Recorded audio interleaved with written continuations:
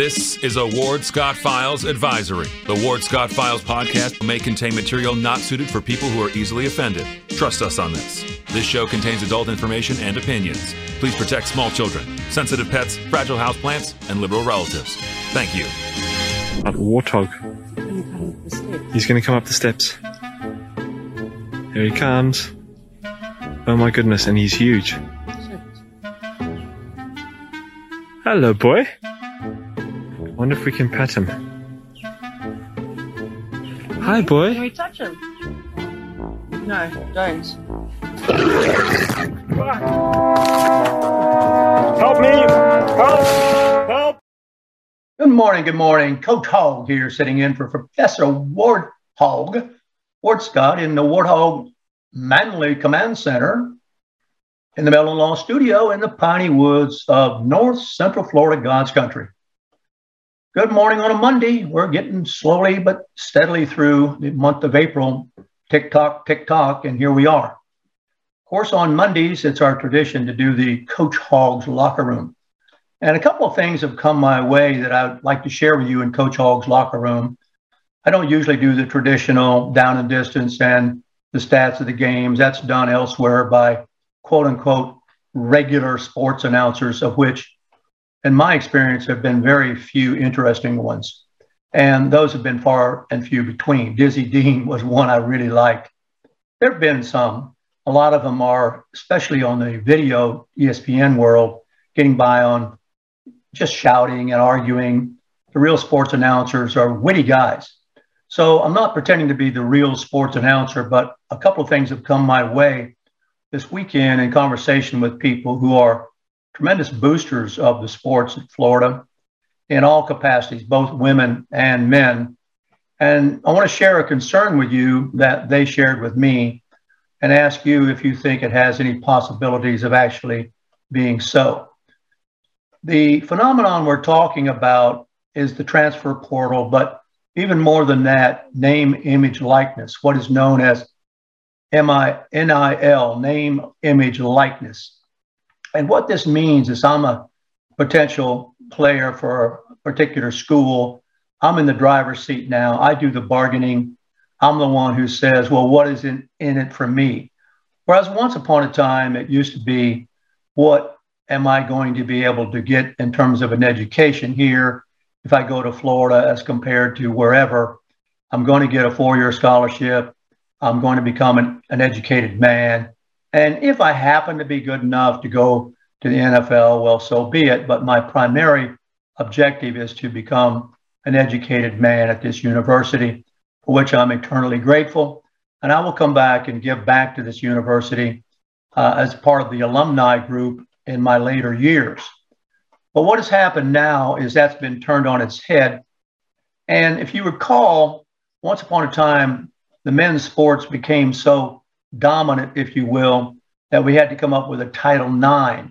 And a Title IX indicated that we ought to also be paying attention to women's sports. I have a friend who was in the sports lighting business who made a simple fortune off of just lighting softball fields for high school players throughout the state. Because all of a sudden, of course, and I think it was the right thing to do, we had also pay attention to the athletic prowess of women and not shortchange them, not give them second fiddle, if you will. And that resulted in Title IX. Now, however, with name, image, likeness, where there's going to have to be a pot of money put up by someone, and it's going to have to be the boosters, it appears, to attract these people to the university, whereas before it was the college degree, it is now name, image, likeness. Can I get a car out of the deal? Can I get maybe some shirts named after me that I'll sell and they go directly into my coffer, not the universities, and even bigger than that, perhaps unimaginable to me or you, actual automobiles given away and sponsorships granted for brands that need to be pushed by the ever popular huckster, the Sports Star. The Sports Star remains one of the most popular huckster of snake oil there is. And they, because they're out there in the public and they're worshiped from the time they're little kids, they become a logical choice to push this or that or one thing or another. And shows devoted to that are comparatively easy to sponsor and play safely, that sort of financial game. But this is a much bigger stake here where a pot of money has to be distributed. And what I heard this weekend would be distributed to the most significant payback in terms of fans or in the stands. It would be, of course, football. And with football, it far outpaces any of the other sports, even any of the other male sports, far outpaces, of course, baseball, far outpaces basketball. It is the big deal, the big player on the block. And it's going to become more expensive to create interesting competition for the fans to pay back the investment, if you will, with their butts in the seats and the prices they're willing to pay to see this. What is the timeline for this change in loyalties to work itself through the system? From what I gathered by talking to these boosters, is about 4 or 5 years. And what they fear is in 4 or 5 years, the money that has been devoted, for example, to hire and attract a coach, Kelly Rae Finley, in basketball, which in comparison to the top basketball female coaches right now is pocket change. I think she's getting around $600,000, but we've got to go over there and take a look at what LSU is giving their coach and what South Carolina is giving theirs. So here we are. Let's just use our school as an example. We're struggling to build up, rightfully so, I think, women's sports, and in particular, the one I want to focus on now is basketball. And where's the money going to come from if most of it is going to have to be used to buy, and I'm going to go ahead and use that term, buy the big-time football recruits? Now, I learned a new term this weekend from these boosters, and the term is collective. I think I've got that right. There's going to have to be money collected and put aside, it's called in the collective, that is going to be there as kind of a deep pocket, kind of it's just money stashed away that can be tapped into to pay these recruits to come and play college football. Well, that if there's not a price control on that, if there's not a fixed limit on what that's going to be, and right now, in my understanding, there isn't, there's going to be a huge bidding war.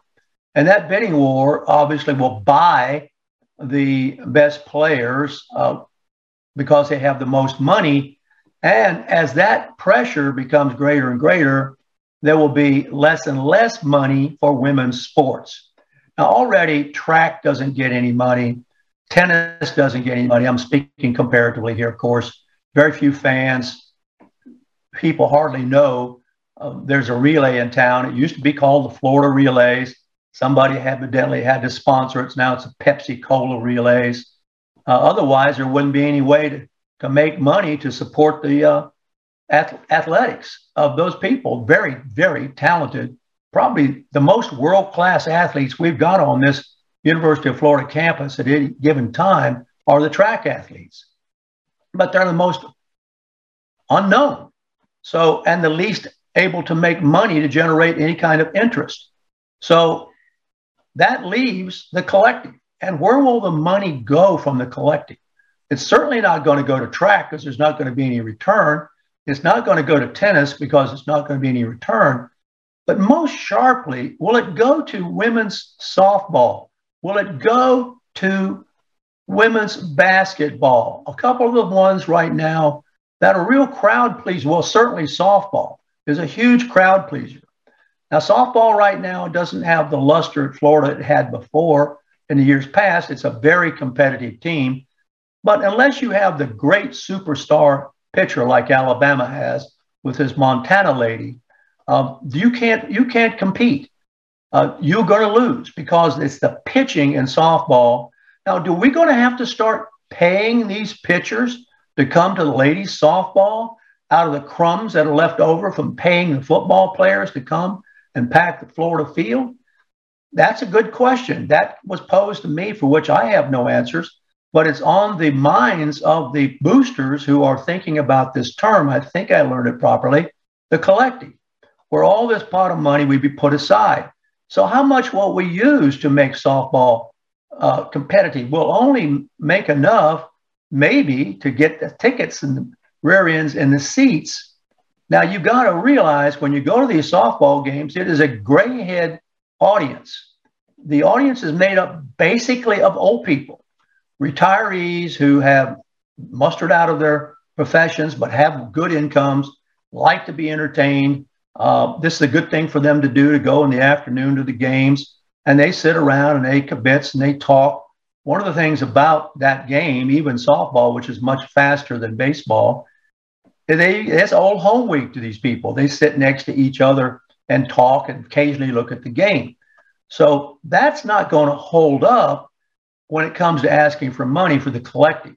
So there are a lot of questions about what's going to happen to, quote unquote, what heretofore has been known as college athletics, and more particularly what has been the positive effect really of Title IX. Will that positive effect of Title IX go away because of the money drain over to support the, yes, Fran McNeil evidently knows at the Gator Collective, and that is a question that is out there on the minds, and most feel all that money is going to go to football. Enough of it that it will drain financing the other sports. That is, I don't know if these people in the higher ups have thought this through. This is very unfortunate. And it certainly is not going to be enough money, if that's the case, to attract and pay Kelly Ray Finleys at a price that is fitting to their effort and what they're maybe possibly able to do on a return on the investment. Right now, the Lady Gator basketball ticket is the best price in town, $2. I paid to go sit anywhere I wanted to sit, which is real close to the floor for the Lady Gator basketball games, and got to see the #1 team in the nation come in here, South Carolina.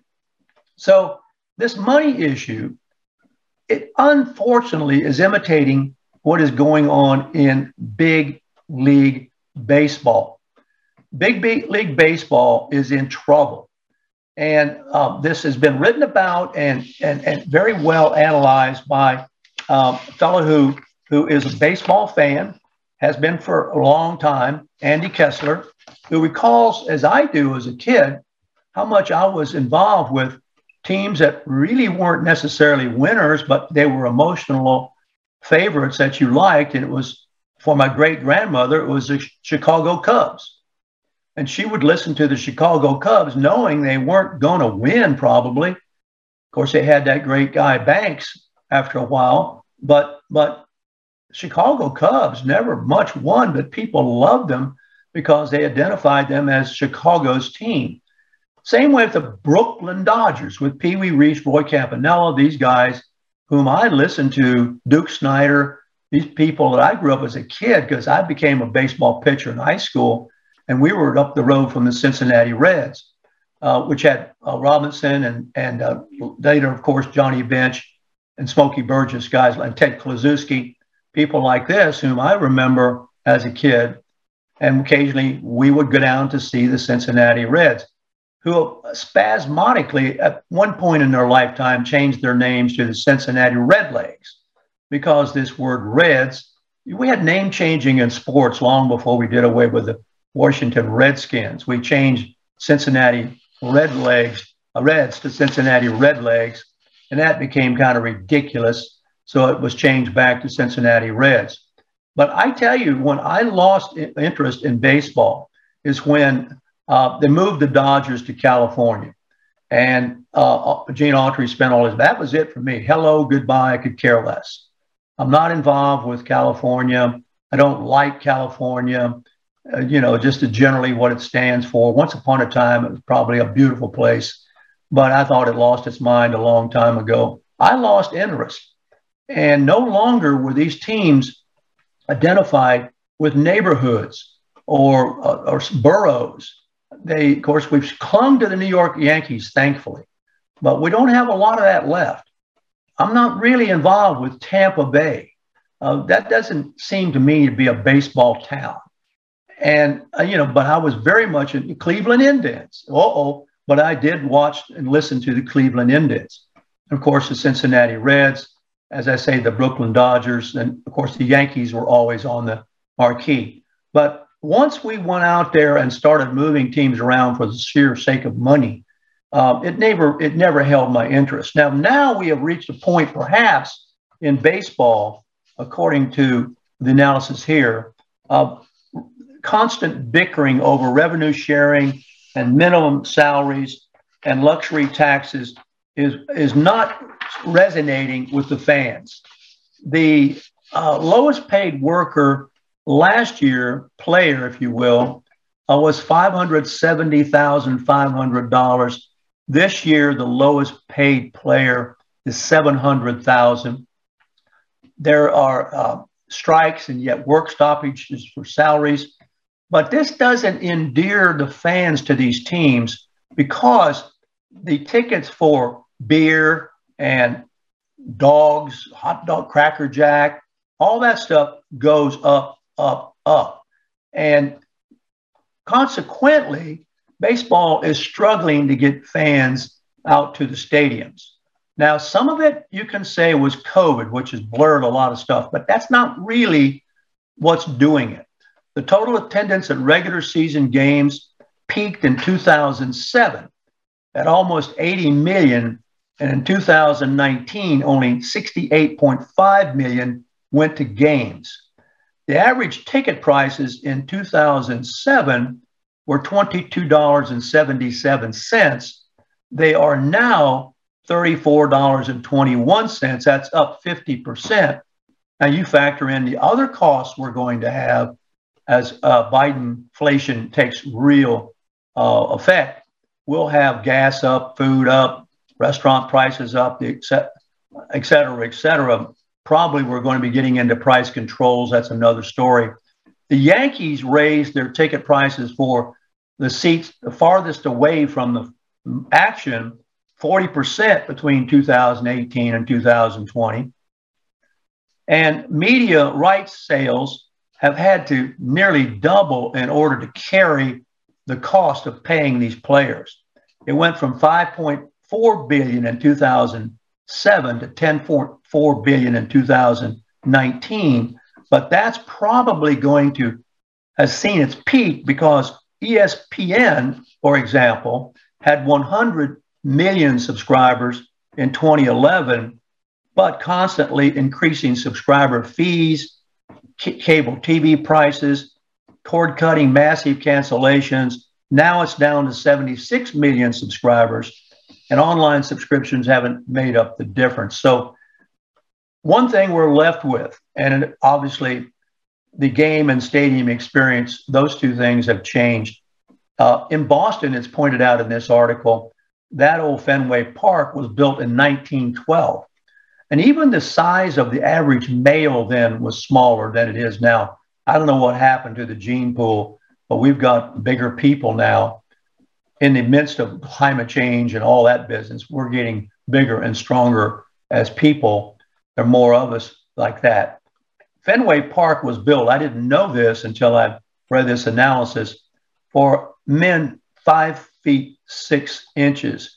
That doesn't really that's way beyond where we have now the average male, of course. So the other thing that's irritating, and even it's irritating to me, because I find it, well, given the way the sun can be and given the fact where you sit, the netting to stop foul balls really interferes with so many things about the game for me.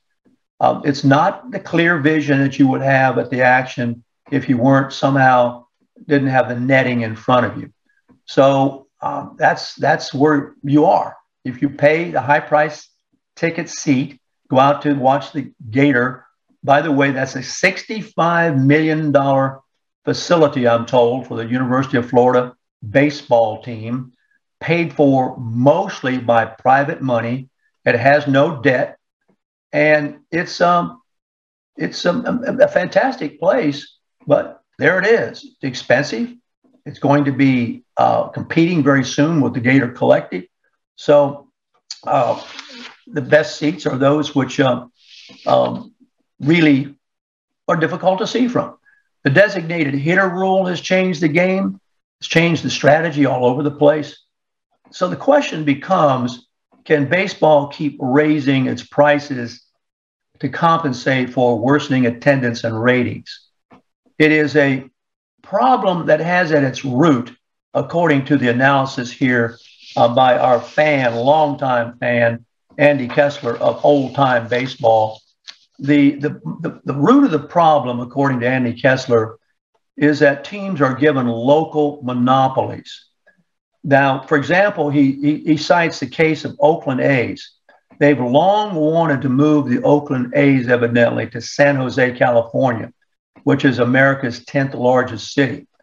But San Jose is in San Francisco Giant territory.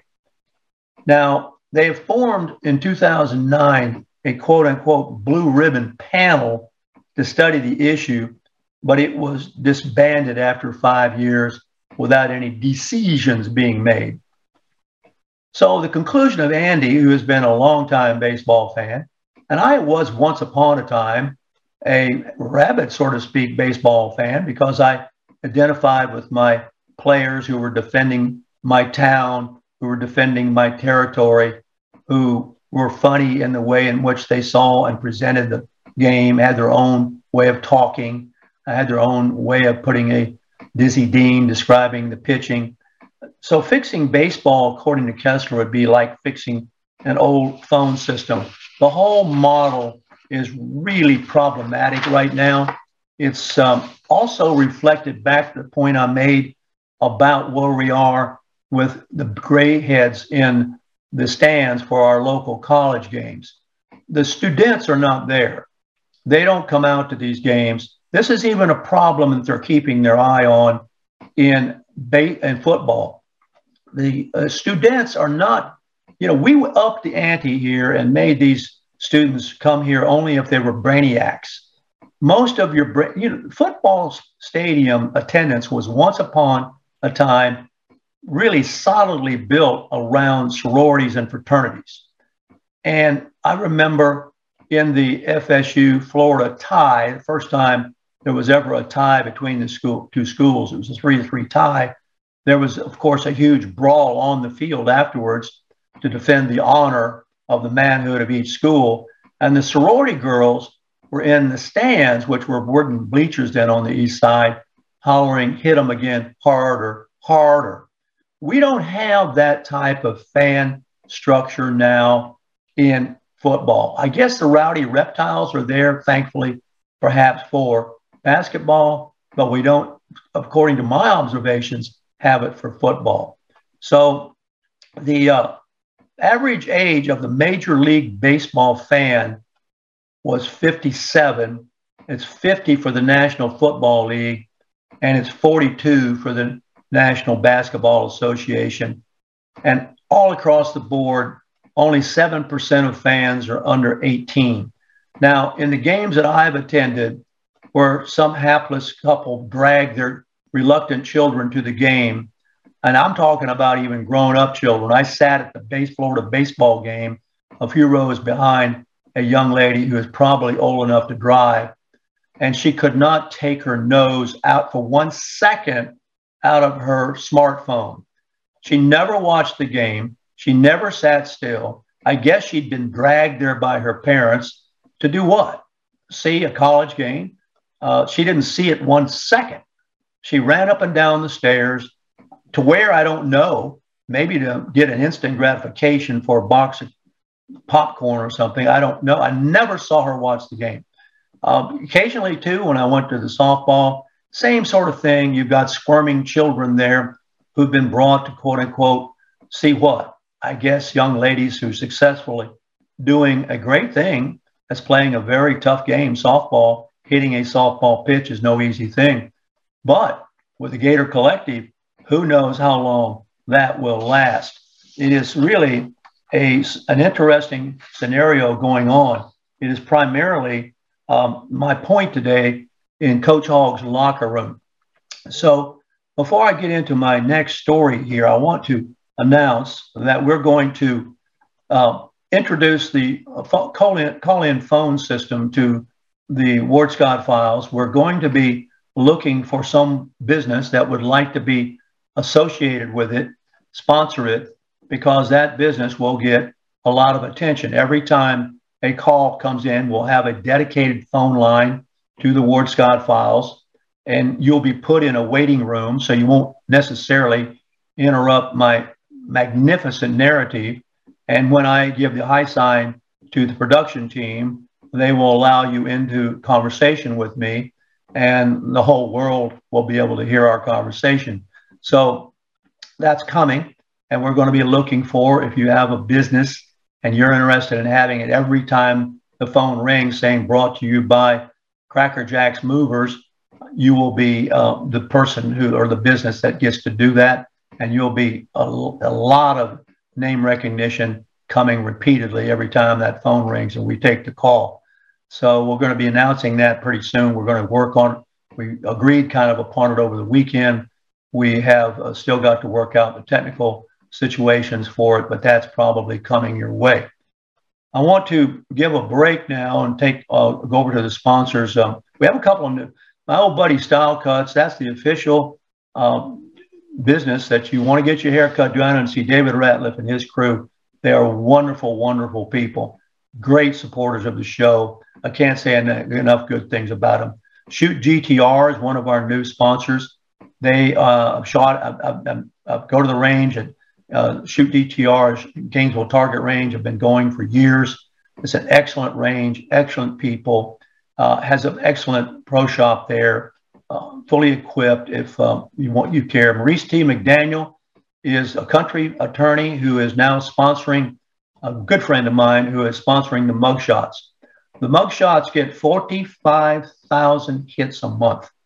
And the reason they get those hits is people want to know where these people are. On the spot cleaners, great friends, great outfit. Take your work to on the spot cleaners. R&R Construction, old friend, really good construction outfit. All these people in the construction world are buried with work right now. But if you're thinking of getting something done, Lance Lunger at R&R Construction has great taste in picking and suggesting for you things. And the price of material is going up, up, up. It's really alarming how quickly it's going up. We're going to talk about the economy at some point during the Ward Scott Files. Crime Prevention with John Pastore and Randy Elrath, great supporters of the show, great supporters of crime prevention all over our community, wonderful people. And the point is here that this show sometimes is accused of being just a conservative talk show. I am a talk show. If the liberal point of view makes sense, it's welcome. If the conservative point of view doesn't make sense, well, we've got to point that out too. I'm a professor. I'm a professor. You may remember that we played once upon a time. We might try to pull that out of the smut library and play it for you once in a while. But, I'm not interested in touting a particular slant just for the purpose of touting a slant. That's not what is interesting to me. I'm interested in the narrative, I'm interested in the debate. I'm interested in straightening the storyline out to make sure it makes sense. So that's where it really is interesting to me. It's not interesting to me to advocate necessarily one politician over another unless it's some crazy obvious choice like DeSantis over Gillum. That's not even a contest to me, although it was during the election. That's how many fools, in my humble opinion, went for this Gillum character who was just the worst of the worst and proved it himself in the South Motel No-Pel incident. So I think DeSantis is clearly the choice we lucked out on here. Meldon Law, I can't say enough about Jeffrey Meldon. Jeffrey Meldon has support. He's a great businessman because he supports all sides, all kinds of businesses. He'll support this show. He'll also support liberal activities. He is a businessman. He understands, so I can't take my hat off enough to Jeffrey Meldon and all the things that he's doing for the community. He is not going to take Meldon law and just line it up with one political interest. Everybody needs an attorney. Everybody drives automobiles. Everybody needs criminal defense. So these guys are not interested necessarily in that. Maurice T. McDaniel, the one sponsoring mugshots, and Jeffrey Meldon, who's doing the Meldon Law Studio. So patronize these people. They're great people. We'll be right back on the Ward Scott Files, and we'll really roll the pre-recorded version of what I just said just now, and be right back in just a moment. This is Ward Scott, and I want to thank all our sponsors who keep the show going and pay the bills. The Ward Scott Files premium sponsors are Crime Prevention Security Systems, large enough to serve you, small enough to care. Meldon Law, the only official injury partner of the Florida Gators. The Ward Scott Files gold sponsors are Maurice T. McDaniel, Shoot GTR, On the Spot Dry Cleaners, R&R Construction, and Style Cuts. If you are interested in promoting your business on the show, you can visit our website, www.wardscottfiles.com, and click on the Advertise Here banner on the right side of the page, or call my friend Freddie at 352-284-3733. Again, thank you to all the great businesses that support the Ward Scott Files.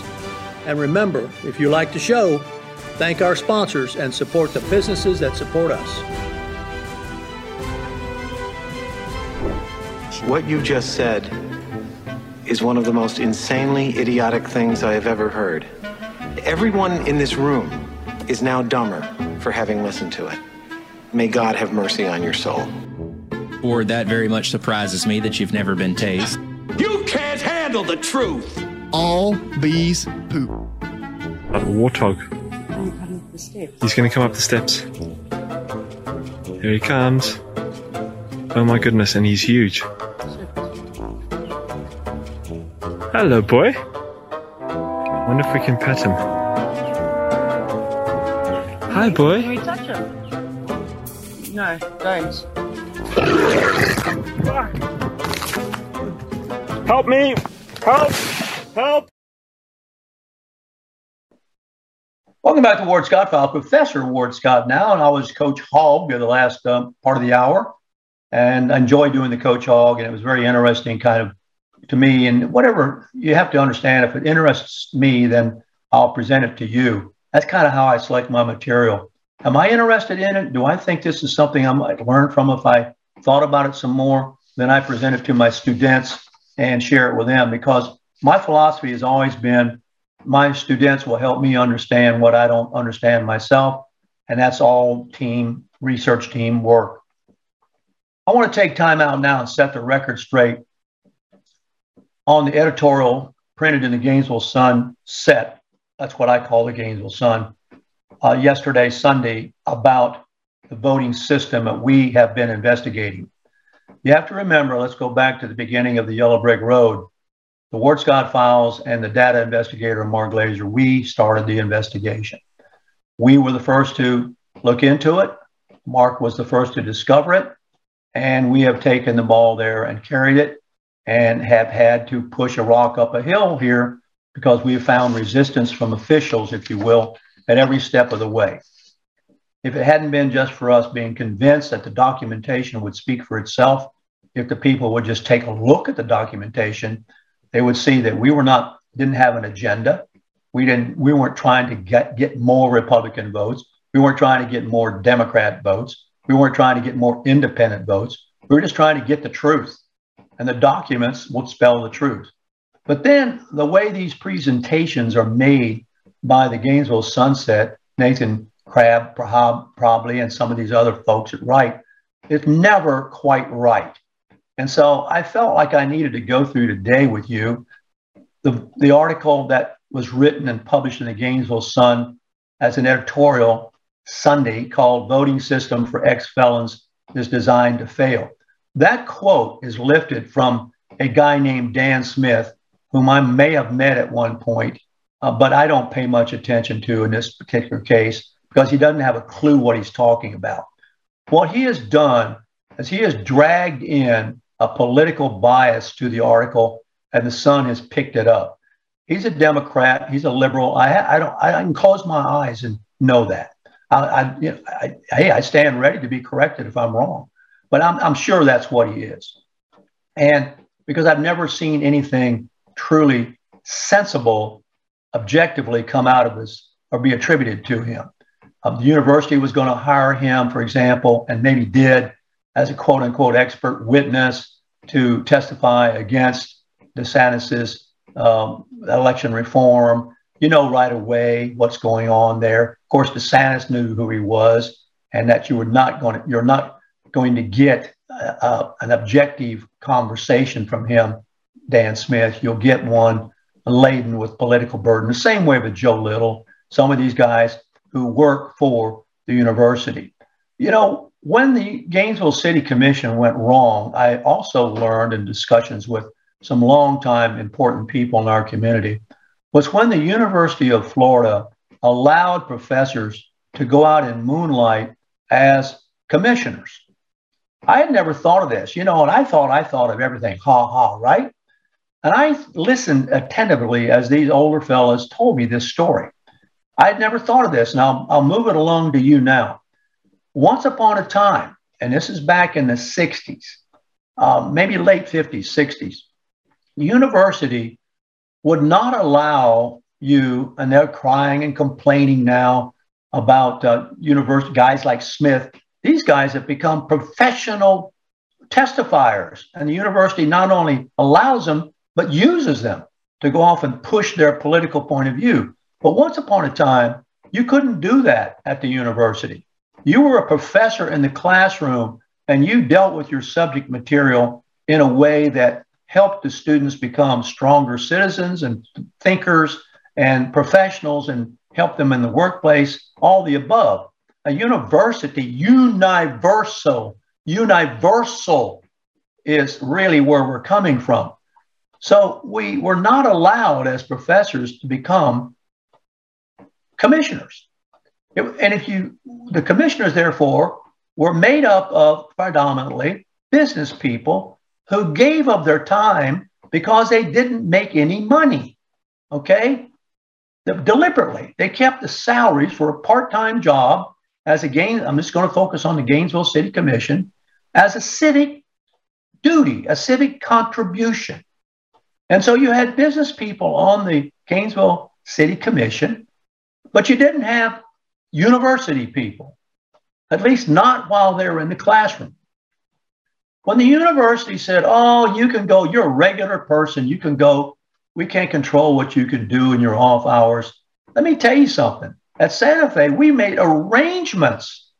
We made arrangements for scheduling changes so that the Warren Nielsen's and the Ed Brady's could keep their contract obligations fulfilled at the university, at the college, and still go off to the commission and be commissioners. And so all of a sudden, you've got the commission made up of professors, and the predominantly liberal professors, and they're getting paid quite handsomely. The county commission's even more of a nightmare. That is supposed to be a part-time job. That's $85 grand a year, my friends, for a part-time job.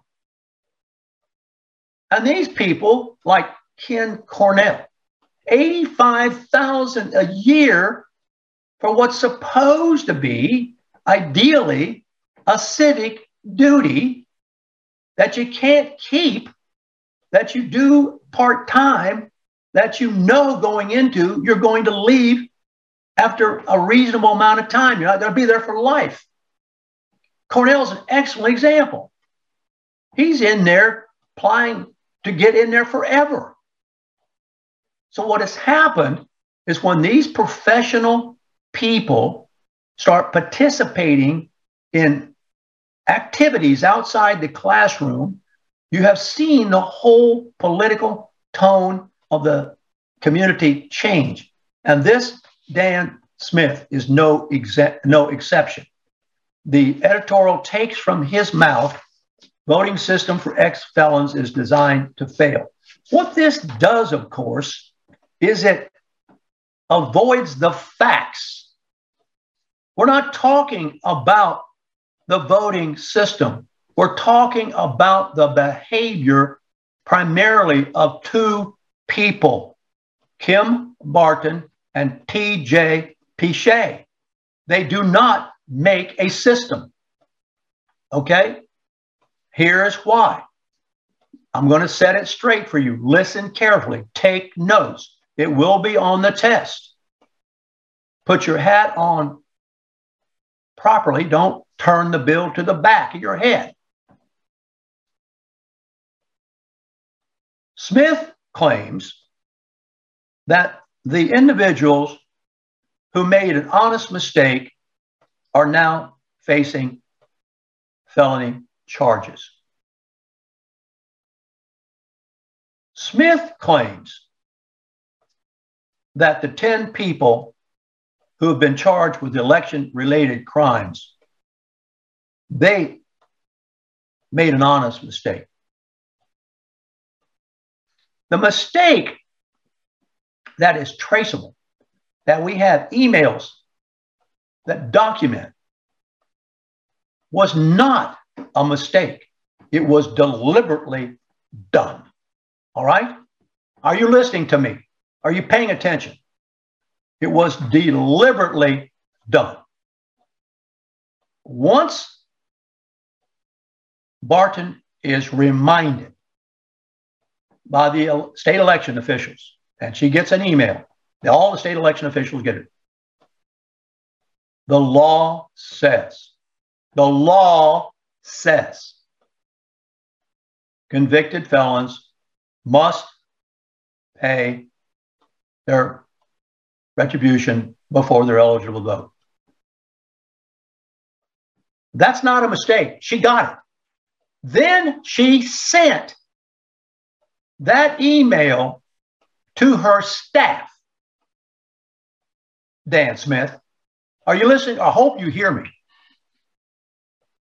She sent the email to her staff. 9 days after she sent that email, T.J. Pichet goes to the jail. We know it from the jailhouse logs. Now, we don't know, because we don't have an email that says that Kim Barton told him to go, because she has what's called plausible deniability. She can claim, and I'm sure she is, or I would if I were she, that T.J. Pichet violated my order. Violated my order, which completely ignores the fact that she accepted what he gathered after he violated her order as legitimate voters without inquiry. That's not a system. That's human beings, Dan Smith. That's human beings. Okay? So T.J. Pichet, who took the Fifth Amendment and quit his job after being told not to, went to the jail without asking any questions. Well, that's not reasonable. That's not sensible. In other words, he's claiming he went in there and said, I don't know what you did, but whatever you did, it's you're supposed to know, not me. After he got an email from his boss saying, in effect, don't do that. Both of them are really getting a pass from the state attorney, in my humble opinion. On this, it should be a lot closer scrutiny. Now, The other thing that Dan Smith doesn't know anything about yet, because we haven't sprung this yet, sex offenders. You will freak out when you hear that list. It ain't no flawed system. Dan Smith. It is the, near as I can tell, I'll put this out as a hypothesis, the fact that these supervisors, Kim Barton in this case, don't make any attempt to check the integrity of voter rolls. I've been saying this forever, and now we've got proof. Sex offenders and murderers, okay? Now, the editorial goes on to thank Brian Kramer. Let me tell you what getting Brian Kramer was involved was like. It was like the proverbial pulling teeth. He, by his own admission, I think we got an email to that effect, said, oh, this is a low priority for me. I've got serious crime here. I've got burglaries and killings and muggings, which he hasn't been able to stop, by the way, up 20%. He won't be able to stop it. I've got to deal with that. That was his attitude, trust me, until we got national awareness of this situation. Dan Smith. Now he says he's going to help local residents determine their eligibility to vote. And he said his office will start taking applications from residents who want to check whether they have unpaid fines. Are you kidding me? That's one of the most naive, immature statements I've ever heard a law enforcement officer make. You're going to ask the poor hapless fellow who was picked up at the Francis Center, who has a rap sheet going back to the 80s. You're going to ask that guy, are you, to contact the state attorney's office? Are you kidding me? What moon do you live on? The resident initiative is wrong, flat out stupid. The supervisor of elections should be combing through those rolls in coordination, perhaps with the clerk who has never done it, and the state attorney's office, and you're not going to get anywhere. The are you kidding me? I'm stuttering over that. The resident initiative. It's incredible. It's absolutely incredible. So you see, I'm not talking about a system. I'm talking about people. Now, the article says that its responsibility falls on the voter. That is a myth. That is a pure, simple myth. It is so easy to disprove. Look at the flurry of absentee ballots that went out with Zuckerbucks. This article makes no mention of the fact that that was proliferated by Zuckerbucks, $700,000 to this community.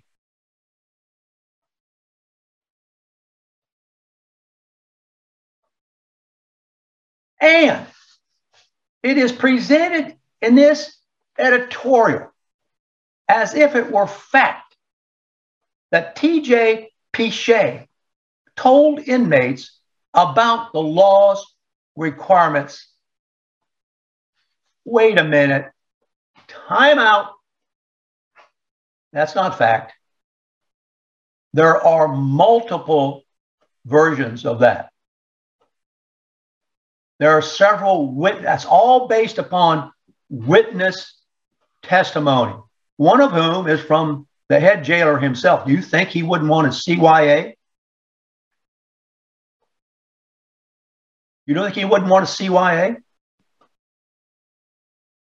If you go look at the record the way we have,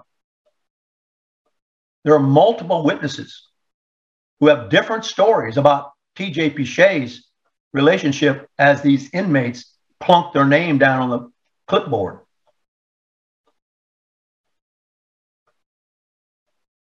The article says that Barton acknowledges confusion among the felons. It should read, Barton caused the confusion. She caused the confusion. Okay, in defense of Kim Barton, whom I like, I know her, I like her. I'm not talking about that. I'm talking about her professional role. So go ahead and ask me, how did she cause it? She caused it by accepting, without investigation, what T.J. Pichet did 9 days after she told him not to.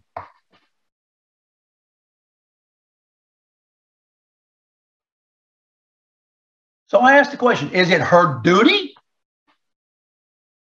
Because this is where the buck is being passed. Is it her duty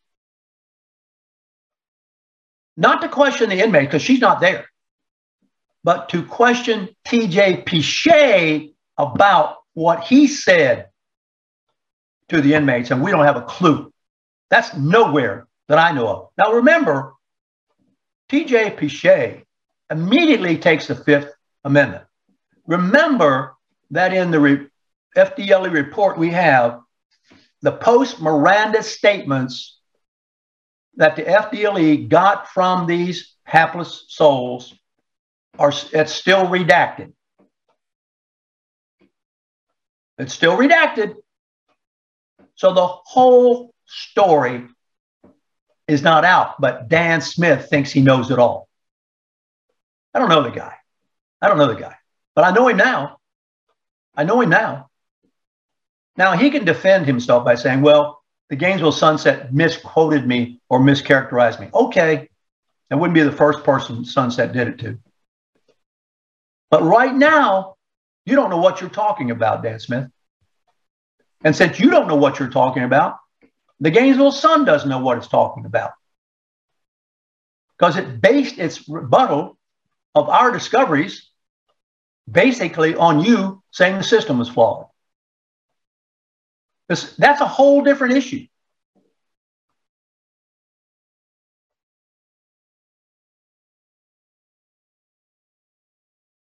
Then there's this statement that Florida felons should be treated like any other Florida voters. I don't know where they get this garbage from. Except this crowd believes, as I've said all along, evidently they believe it, if you can make a fog on a mirror, you can vote.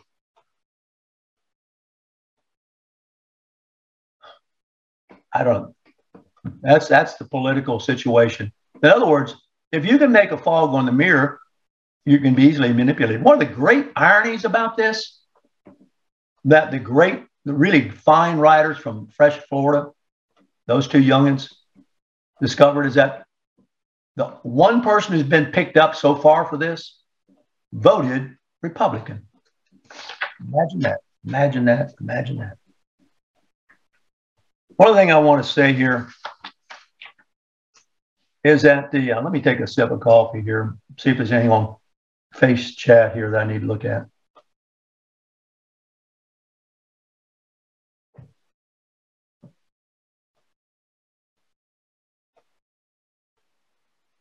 Let me see. I'm just looking through here.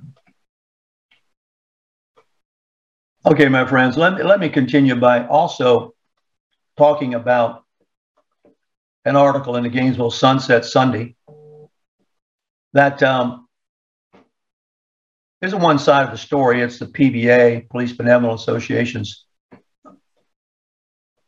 story about the sheriff.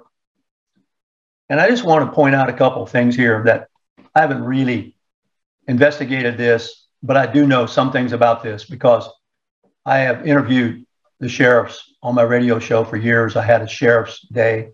I interviewed police chiefs, Tony Jones. I interviewed the PIOs, public information officers. I interviewed the Marion County sheriffs. I interviewed the Gilchrist County sheriffs. Interviewed the Levy County sheriff. I know quite a little bit about what they said about the difficulty it is in hiring people to do this job. And I know from talking to my friends that I know who are in GPD, with whom I shoot occasionally at the range,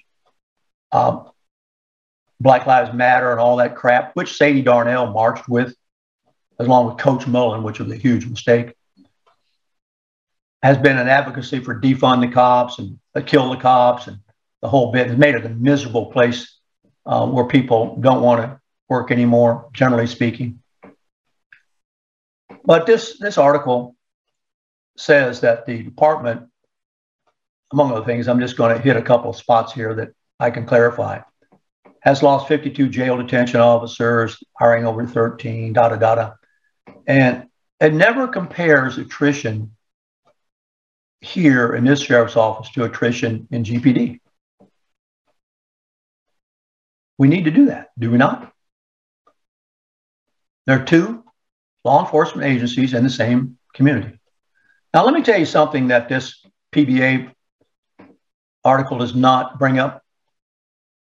I don't know how you feel about it. I'm doing some research on it right now. There are, I think it's 50. Don't hold me to the exact number. There are 50 Alachua County deputies who live outside Alachua County, who drive their Alachua County sheriff's car, have been allowed to drive their Alachua County sheriff's car home. Who paid the gas? You did. You paid the gas.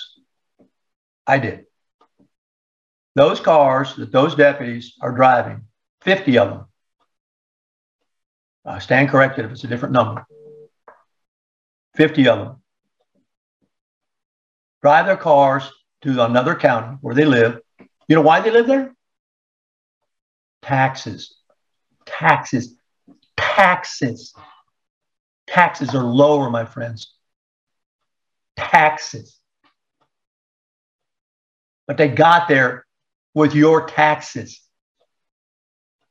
Where's that in the article, PBA? Where's that in the article? That's a biggie for me. That's a biggie.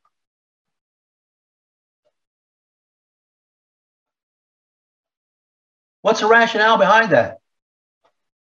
Also, how do you feel about Alachua County deputies not living in Alachua County? This is a county law enforcement agency. Wouldn't it make a difference? Wouldn't it? Or would it? I don't know. If your Alachua County deputies had to live in Alachua County,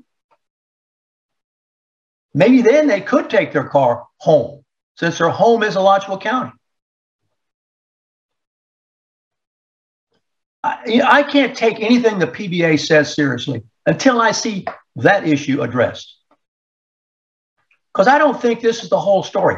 I can't see, I don't know, I haven't talked to the sheriff about this, but I don't know why you don't compare it also to GPD. I've already covered the fact that Kramer, who in my is really still not dry behind the ears, formed this task force and excluded all the sheriffs in his task force and handed over to GPD. has been stumbling all over itself forever. Had to bring in somebody to shore up Tony Jones, who lives, by the way, rent-free in a mobile home on the grounds, I've been told, of Lincoln Middle School, and has for years.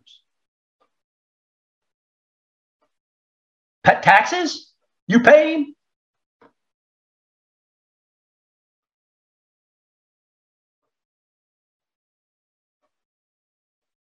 Most interesting. Well, have a great day. Thanks for tuning into the Ward Scott Files. Thanks to production for helping out. We'll be having a phone line coming soon. We'll be talking about it after the show. Hopefully, we'll continue to get you a good product. And I got a couple questions. You got any of y'all help answer any of those questions? Feel free to weigh in. Warthog Command Center out.